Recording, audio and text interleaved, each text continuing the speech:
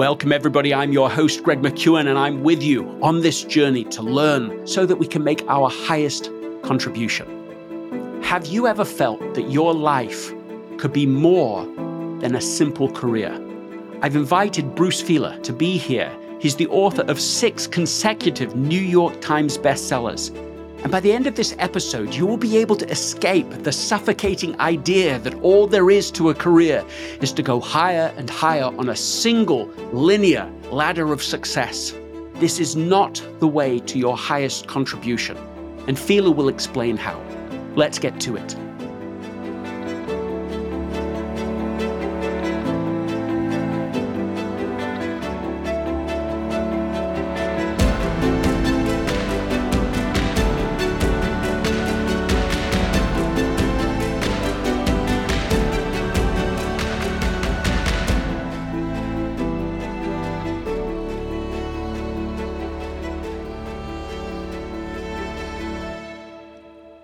If you haven't yet signed up for the 1 Minute Wednesday newsletter, I'd encourage you to do that. If you do it right now, you'll get access to a free PDF of Essentialism Chapter 1 and Effortless Chapter 1 for free. Just go to gregmckewen.com/1MW and join more than 160,000 people who are receiving that newsletter on a weekly basis.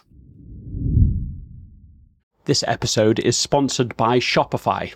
Selling a little or a lot. Shopify helps you do your thing however you cha-ching. Shopify is the global commerce platform that helps you sell at every stage of your business. From the launch your online shop stage to the first real life store stage, all the way to the did we just hit 1 million orders stage. Shopify's there to help you grow. So whether you're selling scented soap or offering outdoor outfits, Shopify helps you sell everywhere. From their all-in-one e-commerce platform to their in-person point-of-sale system, whenever and whatever you're selling, Shopify's got you covered. Shopify helps turn browsers into buyers with the internet's best converting checkout, 15% better on average compared to other leading commerce platforms. So sell more with less effort, thanks to Shopify Magic, which is your AI-powered all-star. In my experience with every business that I have built, including this podcast, there are breakthrough moments, and those moments are often the result of finding the right partner. And I think that's a way to think about Shopify, because no matter how big you want to grow, Shopify gives you everything you need to take control and take your business to the next level. Sign up for a $1 per month trial period at shopify.com/Greg, all lowercase. Go to shopify.com/Greg now to grow your business, no matter what stage you're in. Shopify.com/Greg. Bruce, welcome to the podcast. It's my pleasure, Greg. Thank you for having me. The Search. What is The Search book about?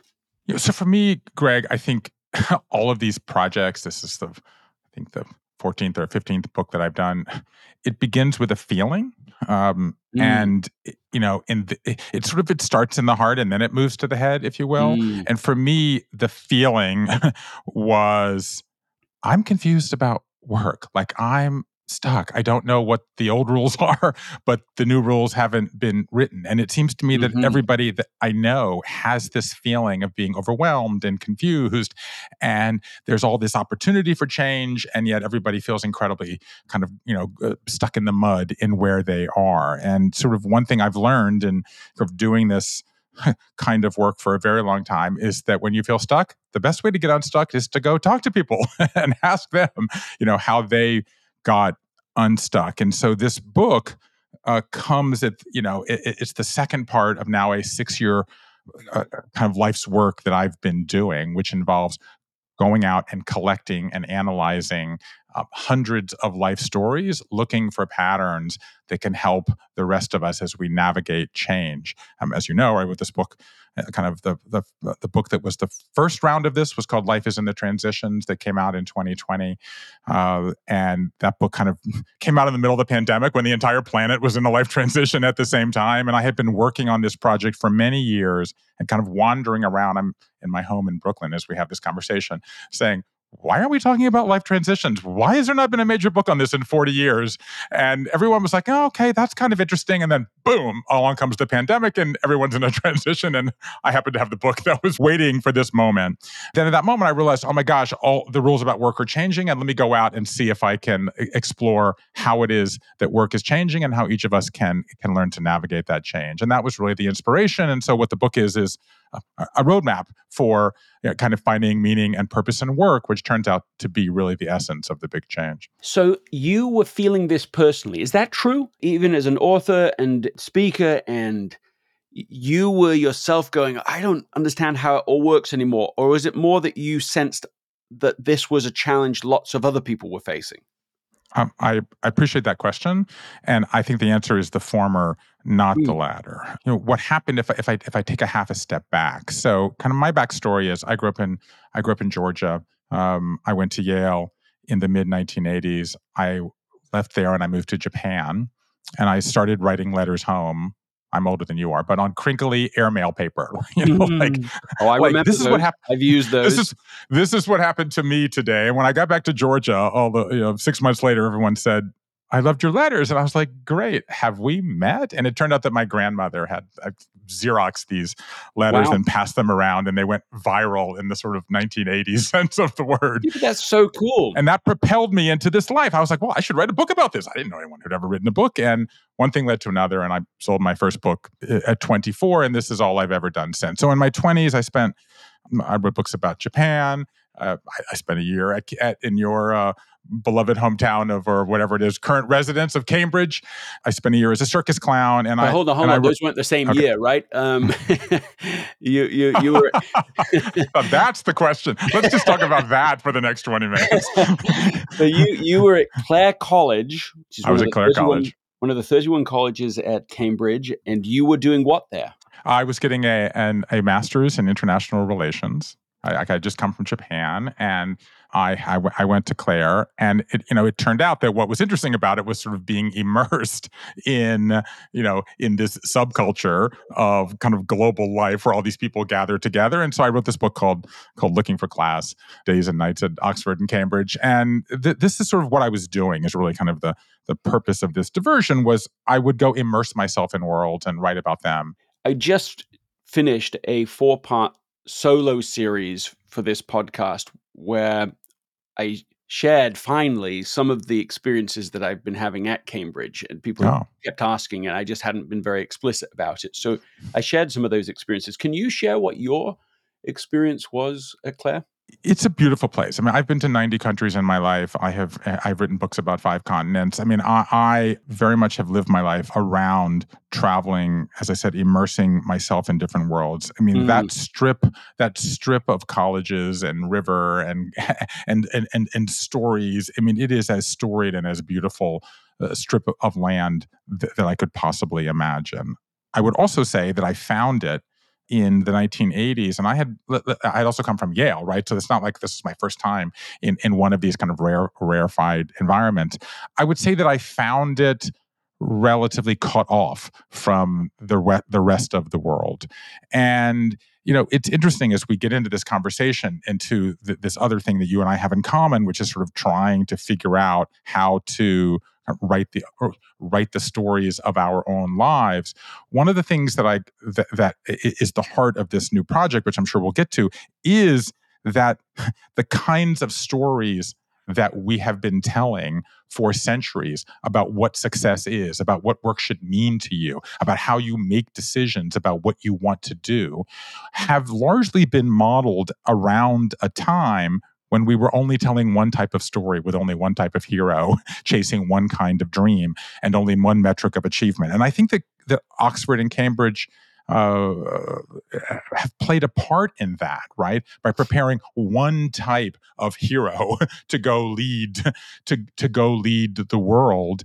And I think that I look back on the late 20th century, my time there, as a kind of setting, a setting of that sun, right? A turning of that page where it was all about the great icons who walked those paths in the past.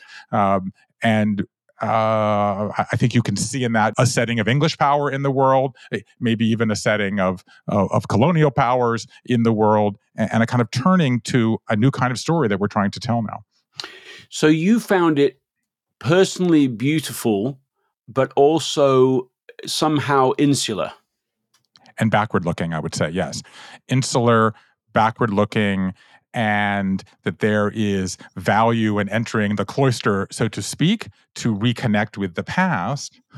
But I'm not sure I would argue that at that time it was doing as good a job as it might have of really preparing for the changes that were about to come. And if you look back, in the say 30 years since I've been there, right, you can see the rise of digital technology, the rise of entrepreneurship, right, the rise of diversity, the rise of globalism. Have Oxford and Cambridge been at the forefront of much of that? I think that the answer writes itself. Yeah, I mean, it is kind of an interesting question when you're in these institutions that, in the case of Oxford, 1,000 years, and in the case of Cambridge, 800 years.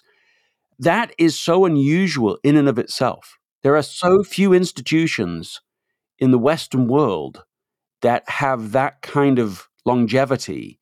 It's actually, I think, quite hard to get your arms around how it even works, what it even is. It took me a few weeks to put my finger on this, which is that nobody at Cambridge, not the longest tenured faculty member, let's say 40 years, has any idea how the institution itself works, because they arrived with, at 760 years of longevity. And so trying to make sense of these institutions is a non-trivial challenge. And of course, you tried to do that when you went there and then wrote your book about the experience.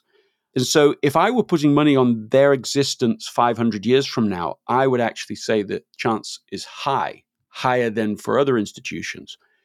Nevertheless, the point you're making about did it launch the next movement? How close was it to the digital revolution? I mean, I've spent the last more than 15 years working in Silicon Valley and working with the primary companies there. And yeah, Oxford and Cambridge does not have its thumbprint on all of that, maybe any of that. So this seems to be part of your observation. It's like somebody famously said that they chose Stanford over Harvard because those people are creating the future. And maybe that's what you're saying, is that at Oxford and Cambridge, you entered a world where they had created the past, and you're saying, but I don't see the creation of the future here. And that turned out to be the case. And I think that brings us to what we're here to talk about in a lot of ways, right? So there's a lot going on here, and I love this. I was looking forward to this, and now it's turning out to be even more exciting and real than I had hoped. Let me do two things here. Let me first of all finish the story I was articulating of how I ended up in this conversation, and then bring it back to this. So what happened to me was I was living this life, right, where I was traveling and I was entering various cultures, right? And then in my 30s, I spent the better part of a decade traveling back and forth to the Middle East, writing books and making television about religion and the Bible. I wrote a book called Walking the Bible that became a thing and spent a year and a half on the bestseller list. And I ultimately wrote 5 books in this space. It was at the moment that we were in the can we get along conflict after 9/11. And I was very much thrust into the middle of the interfaith conversation and like, what are we going to do with religion in a contemporary world? Okay. And this story is the Oxford and Cambridge story, right? It's the Harvard and Yale story, right? It's the story of linear success, right? I figured out what I wanted to do early. I did it for no money. I had some success. I got married and I had children. That's the straight linear upward trajectory. Okay, that's the hockey stick in kind of entrepreneur terms. But then what happened to me is that in my 40s, my life blew up. Okay. First, I got cancer as the father of 3-year-old identical twin daughters, a kind of a raging, life-threatening cancer in my left femur. And I spent 2 years on crutches. I spent a year in chemo. I had to get my leg rebuilt. Then I had financial troubles that came out of the Great Recession, and my family owned a bunch of real estate. And then my father, who had Parkinson's at the time, got very depressed and tried to take his own life. Okay. So suddenly I had this linear story And I had all these nonlinear events. And I'm a professional storyteller. And I didn't know how to tell this story. And when I did, I realized that everybody else had these moments when their lives blow up, or they get stuck or confused or reoriented or reevaluate or whatever it is. And that's what plunged me down this large project of collecting and analyzing life stories. And so what is the big idea that has emerged from this? Number one, the idea of the linear life is dead. Okay? And that's what we're talking about, Greg, right? The first thing that you said about Cambridge is that it's 1,000 years old. Okay? That is a linear construct of it's always been here, it's generation to generation, right? And it's the same in this country. As it happens, we're having this conversation on a day when my own children, who just turned 18 years old last week, my identical twin daughters, on this very day have just gone off to an elite Ivy League institution that's 350 years old to start the next chapter in their life. And we tell these stories, okay? You come from X, okay? You go to one of these institutions. You enter the elite, right? Rags to riches, up by your bootstraps. Everything is about following. That's a complete historical aberration. That is not how life has always been viewed. It's not how life is lived now. And there is a kind of trap, I believe, in falling prey to the idea that everything follows a linear, progressive narrative that turns out to be literally an accident of history. It was only even invented 150 years ago with the rise of science. And today, the greatest skill is not to join that.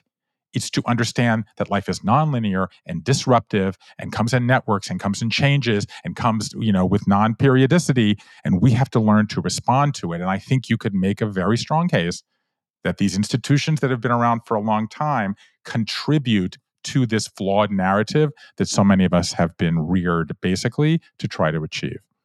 Okay, there's lots to unpack there.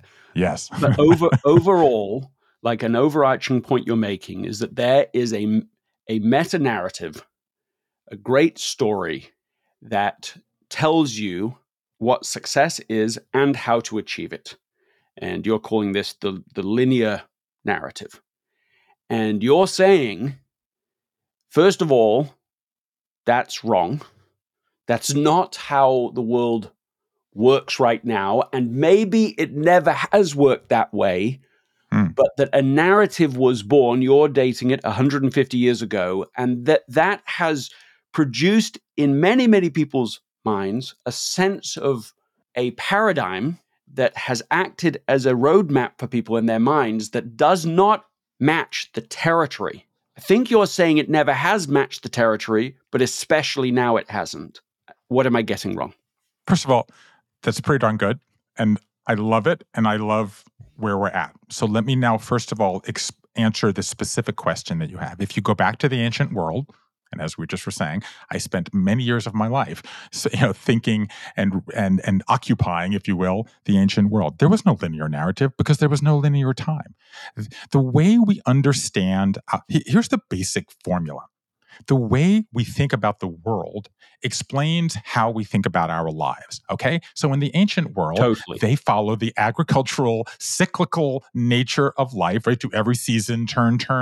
So they believed that life was cyclical too. Your job was not to follow your own path, your own life, your own source of meaning, your own definition of success. It was to follow the existing paradigm and be within that paradigm. It was actually the Bible in the Western world that introduces the idea of linear time, right? They ground history in one particular family.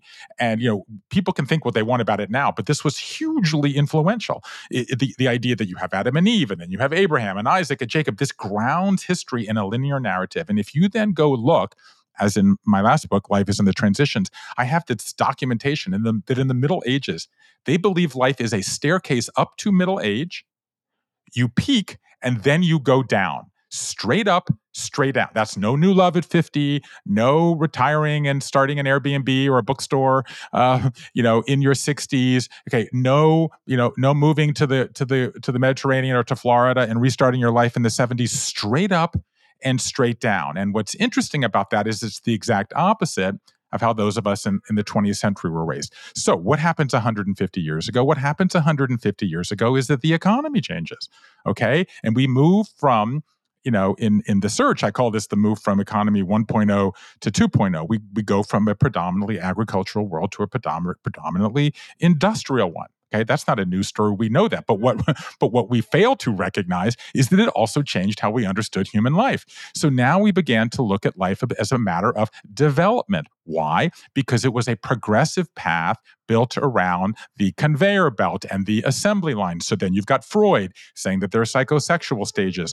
You have Piaget saying that there are, childhood development stages. You have Erickson saying the 8 stages of moral development. You've got the hero's journey. You've got the 5 stages of grief. These are all linear constructs of life, and these reach their peak in the 1970s with a woman named Gail Sheehy, who writes a book called Passages, in which she literally, actually, convictedly steals the idea of a midlife crisis from 2 scholars, one Daniel Levinson at Yale and Roger Gould at UCLA. Gould actually sues her, and she had no money at the time, so she gave him 10% of the proceeds of her book Passages, which goes on to sell 20 million copies. It was like one of the worst decisions you possibly could have made. So she popularizes the idea that that everyone does the same thing in their 20s, the same thing in their 30s, and then has a midlife crisis, in air quotes here, between 39 and 44 and a half. I mean, that's how specific it was. It's all bunk. Okay. And so what's happened today is that we understand now, because of chaos theory and because of a whole series, constructivism in philosophy and narrative career construction, all these fields which are out there in places like Cambridge and New Haven and Cambridge, Mass. and Palo Alto. We now know that life comes at you in nonlinear ways. There's periods of stability and periods of instability, but we haven't changed the way we look at our lives. And that's the flip we haven't made. We have linear expectations, but nonlinear lives. And that creates, I would say, 80% of the anxiety that people feel. I'm off schedule. I'm off track. I'm off kilter. I'm not doing I'm not living the life that I wanted to be living. And this is the terrain that I have now decided to spend, most of my work life. Okay, one thing I can't let go because I'll forget to come back to it is that you just said what a bunk it is, 39 to 44, all of that. Yeah. But I can't help but notice that the great big transition and shake up of your life happened in your early 40s. So it was. Oh, I was 43. I was dead on it. Yeah. So in your own life, you did have a moment right at the pinnacle, right, that fits this old description. I just don't want to miss that moment. That's a curious moment. First of all, I love it. But here's the thing. I also had one at 23 when I didn't go to Wall Street like everybody that I graduated from college with. I went to Japan and started writing on crinkly airmail paper. Okay. Then, like everybody else, I had one, in my mid 50s when the pandemic hit. Okay. And so the thing is, if you have one between 39 and 43 and a half, fantastic. But let's just take the pandemic as a perfect example, Greg. Okay, if you were between 39 and 44 and a half, you were having a crisis at that time. But if you were 27, you were also having a crisis. And if you were 77, you were having a crisis, or like my children, 15, you were having a 100%. Crisis.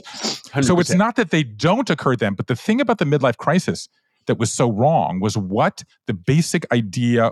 There are 2 things about it that were, well, there's one thing that was wrong, and then there's the why it was wrong, which gets to what we've been talking about in this whole conversation. But the core issue that it was wrong was it says only if you go back and look at it, it said between 39 and 44 and a half is the first time you confront mortality. And that is the source of the crisis. That's what's fundamentally wrong. Mm-hmm. It's not, because by the way, a lot of people, I've done 1,500 hours of life stories, okay? That's 10,000 pages of transcripts. A lot of people are, and I call these events life quakes, right? A lot of people are born into a life quake if your parents split before, or they have a crisis, they lose a parent when they're 12, right? Or they have a disease that hits them at 22. These events have very little, or it's not the exclusive reason that it's confronting mortality. But now here's the why. Dan Levinson in New Haven in the 1970s, who came up with the idea of the midlife crisis, he did it by talking to 40 people, all white, all men. The same problem with the hero's journey. Okay? That hero's journey only applies to a certain kind of hero. It's the problem with success, the success story we've been telling, which is exactly what my new book, The Search, is all about. We've only been looking at one type of hero, achieving one metric of success. When you widen the aperture, turns out the stories are a lot more complex and a lot more interesting. I love everything you're saying. I suddenly recall having access to some primary data that speaks to this issue. I have put many, many people, like thousands of people, through an exercise where I have them draw graphically their life from birth to the moment yes. that they're drawing. Oh, nice. And they're just to identify peak moments, pain moments, explain briefly why, and then they get to share that story with somebody else and they share theirs in reverse. And the thing that is universally true, 100% true, is that those are peaks and valleys throughout the entire story. And it's true for everybody. There is no single rise up to midlife and line down. I've never seen anyone draw anything like that. So that's an interesting data point in support of what you're saying. Greg, I want to ask you a question. What shape is your life? Yeah. I just wrote that question down. What's the shape of a life? That's literally what I just wrote down. What shape is your life? Answer the question. Yeah, it's definitely lots of ups and downs. So, that's the first answer. There have definitely been moments when I think about, for example, quitting law school at 21, that just brought my whole life to a different kind of contribution. It just changed the trajectory of my life. But even after that, it's not like it just went up and then went straight or went just up and to the right. There have been whole ups and whole downs. Absolutely. Yeah. Okay. So about 5 years ago, I started asking people this question because I went to the same realization that we're having in this conversation. And I started asking people, what shape is your life? And I'm talking to a guy. His name is Michael Angelo, as it happens. No pressure. Yes, exactly. That's funny. And the funny thing is, he's in the beauty business. Like he literally, he runs a beauty salon, and he's an artist, and he's a wonderful man. He is and with I said that to him, name. yeah, exactly. And I said, you want to get to like, sort of like nominal determinism or whatever you would call it. Yeah. So I said, Michael, what shape is your life? And he said, a heart. And I said, no, you're not understanding the question. I'm asking, like, what shape is your life? Like the sort of ups and downs, the trajectory. He's like, no, you're not understanding, Bruce. The shape of my life is a heart. Because for me, everything begins with love, and then we move around that. And this was a sort of, like little intellectual crisis moment in my life. And so what I did is I've now asked this question of hundreds of people. And this was the single. So what I do is I do these life stories with people. They're 2 or 3 hour interviews that, we start with ancestors and we come up to today, and they're incredibly personal and revealing, and it's insanely labor intensive, but it turns out to be a very effective way to unearth kind of insights about the world. And and then we code them. I get teams of people and I pay them and we code them. And this is the hardest thing I've coded in all these years of coding. And then what I realized is that not everybody thinks of their life as a line. Some people think of it as a shape, and some people think of it as an object. And what I realized, if you go back 100 years ago, let's just go back and let's geek out on history, which is, I guess, what we're doing in this conversation because we both love it. Most of the sources of meaning that we have in our lives were fixed. Okay? We had to live where our parents wanted us to live. We had to do what our parents wanted us to do. We had to love who our parents wanted us to love. We had to believe what our parents wanted us to believe, and so forth. Fast forward today, and that's not true. We can, in most circumstances, live where we want to live, believe what we want to believe, love who we want to love, do what we want to do, and so on. By the way, this change is particularly enormous for women, okay, and for people from underrepresented backgrounds. How do we, but we get we're overwhelmed by the choice, right? We get writer's block writing the story of our lives. And so it turns out that we have, and this is sort of the way I've come to understand this, kind of 3 building blocks of meaning, kind of levers that we push and pull. I call these the ABCs of meaning, okay?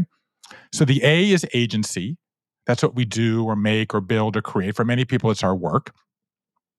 The B is belonging. That's our relationships, our family, our loved ones, our co-religionists, the people we march in protests with and that are enjoying, clubs with.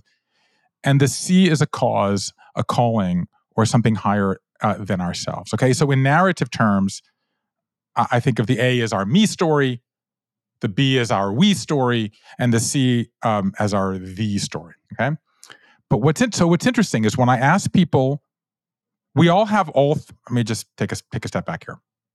We all have all 3 of these in us, but we prioritize them in different ways.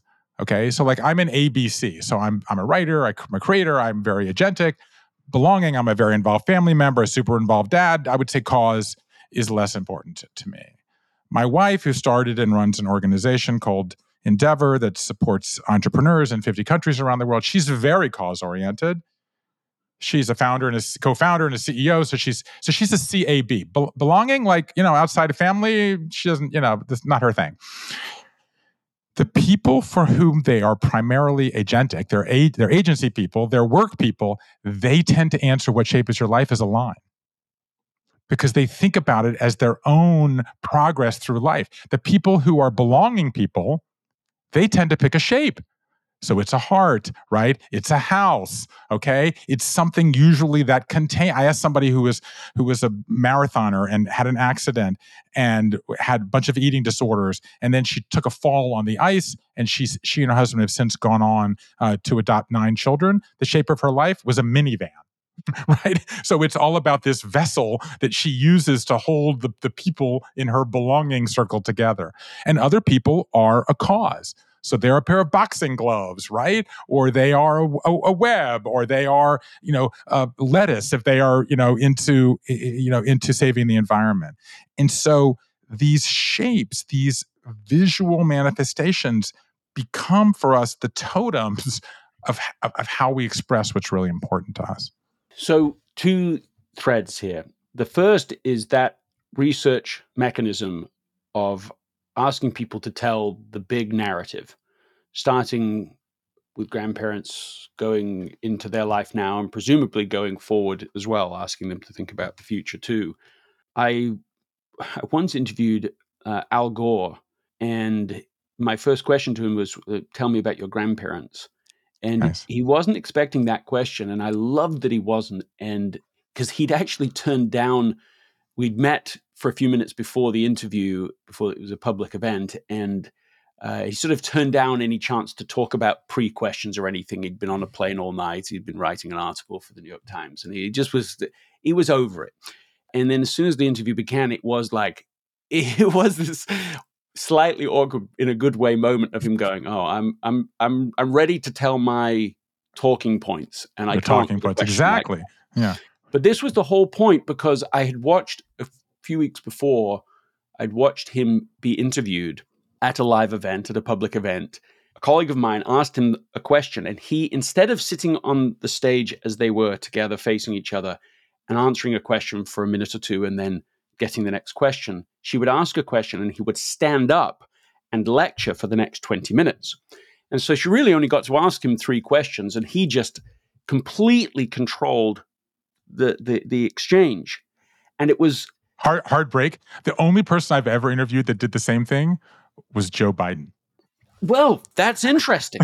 They must teach it in Democratic Senate circles in the 1980s. Maybe they do. Maybe there's something to it. But I think what it's to do with is, of course, you take complete control of the conversation. It's no longer a conversation. It's just a pretense, because you're just lecturing, and you happen to have somebody on stage that launched you onto your lecture. So having been warned about that by watching it, I thought, okay, I need to do something that breaks through this shell, that breaks through this PowerPoint presentation, That was the mechanism I tried to do it with, and it became so raw and so open, and it was a great experience. And so I just think that's an interesting thing that you have even selected as this primary vehicle now, this, let's call it something like the intergenerational narrative of a person's life, like that's the mechanism to try and get the rich story, even a story they themselves are unlikely to be aware of because they're just living their day-to-day life. This is a huge difference of perspective. I just wanted to pause on that before moving forward. Any reaction to that? I do. And first of all, that was a beautiful story. And then if I had to venture a guess, I'm almost prepared to guarantee that later in the conversation, there is a moment of shared discovery that happens between you, in this case, and Al Gore, that harken back to something that he said at the beginning that he was not expecting to say. Because that's what happens. Like there is this moment of co-creation that goes on. Why did I do this? I did this basically for two reasons. Number one, immediately before doing all of this work, I wrote a book called The Secrets of Happy Families, and I was digging into how contemporary parents, who were quite different from parents of prior generations in terms of equality between the genders and between all of the disruptions and technology and brain scans and the like, how do they navigate the decisions that they have to make? And by far the most interesting idea that I encountered while doing that, I was actually trying to debunk the idea, which of family dinner, which turned out to be overly emphasized. And I was sent to a man named Marshall Duke, who is a psychologist at Emory. And in 2001, Marshall Duke and his colleague Robin Fivish, tipped off by Marshall's wife, who works with special needs children, created a test that I later in the New York Times called the Do You Know test, which is asking children how much they know about their family history. Do you know where your grandparents were born? Do you know what happened when your parents met? Do you know an aunt or an uncle who had illness that they overcame? The children who scored highest on this test, which is to say the children who knew most about their family history, were better able to navigate the ups and downs in their own lives. It was the number one predictor of a child's emotional well-being. Okay, I put this in my book, The Secrets of Happy Families. I wrote it in my column in the New York Times that I was writing at the time called This Life. It was the most emailed piece for a month. It was a huge kind of viral phenomenon. 6 months later, my father went into this suicide spree that I was referring to earlier. He got mental challenges. If you're looking it up in the New York Times, the piece was called The Stories That Bind Us, if people want to look it up. And my father suddenly loses the desire to live. He had lost the plot of his own life. And we tried everything, medication, talk therapy. The thing that saved my father's life was that every Monday morning, I started sending him a question about his life. Tell me about the toys you played with as a child. Tell me about the house you grew up in. How'd you become an Eagle Scout? How'd you meet mom? So this act of having to re-engage his life story. Now, it turns out, I didn't know it at the time, there's an entire field called narrative gerontology, just like there's an entire field called narrative adolescence. This was all happening at a time when narrative psychology, which started in the fringes of American academia in the 1980s, had kind of arrived in the center of American intellectual life. That's the moment that we are in now. The idea of story is all around us. And so that's what got me into this story. What got me into the project I've been doing now is that for whatever reason, while we understand the idea of our life story being important, we have not transferred that to work. So we have not really engaged in the idea that we have a work story as much as we have a life story.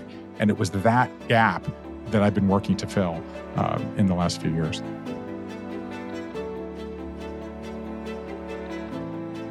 Thank you, really, thank you for listening. Bruce Feiler is really something, and I love the conversation that we're having. Tune in to part 2 next week. And until then, consider these questions. What is one thing that stood out to you today in this conversation?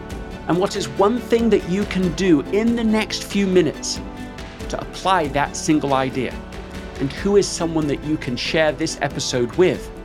The first 5 people who write a review of this episode will receive free access to the Essentialism Academy. Just go to gregmckeown.com/podcast promo for all the details. I'll see you next time.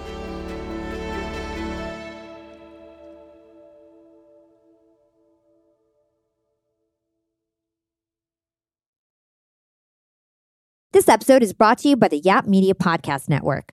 I'm Hala Taha, CEO of the award-winning digital media empire, Yap Media, and host of Yap Young and Profiting Podcast, a #1 entrepreneurship and self-improvement podcast where you can listen, learn, and profit. On Young and Profiting Podcast, I interview the brightest minds in the world, and I turn their wisdom into actionable advice that you can use in your daily life.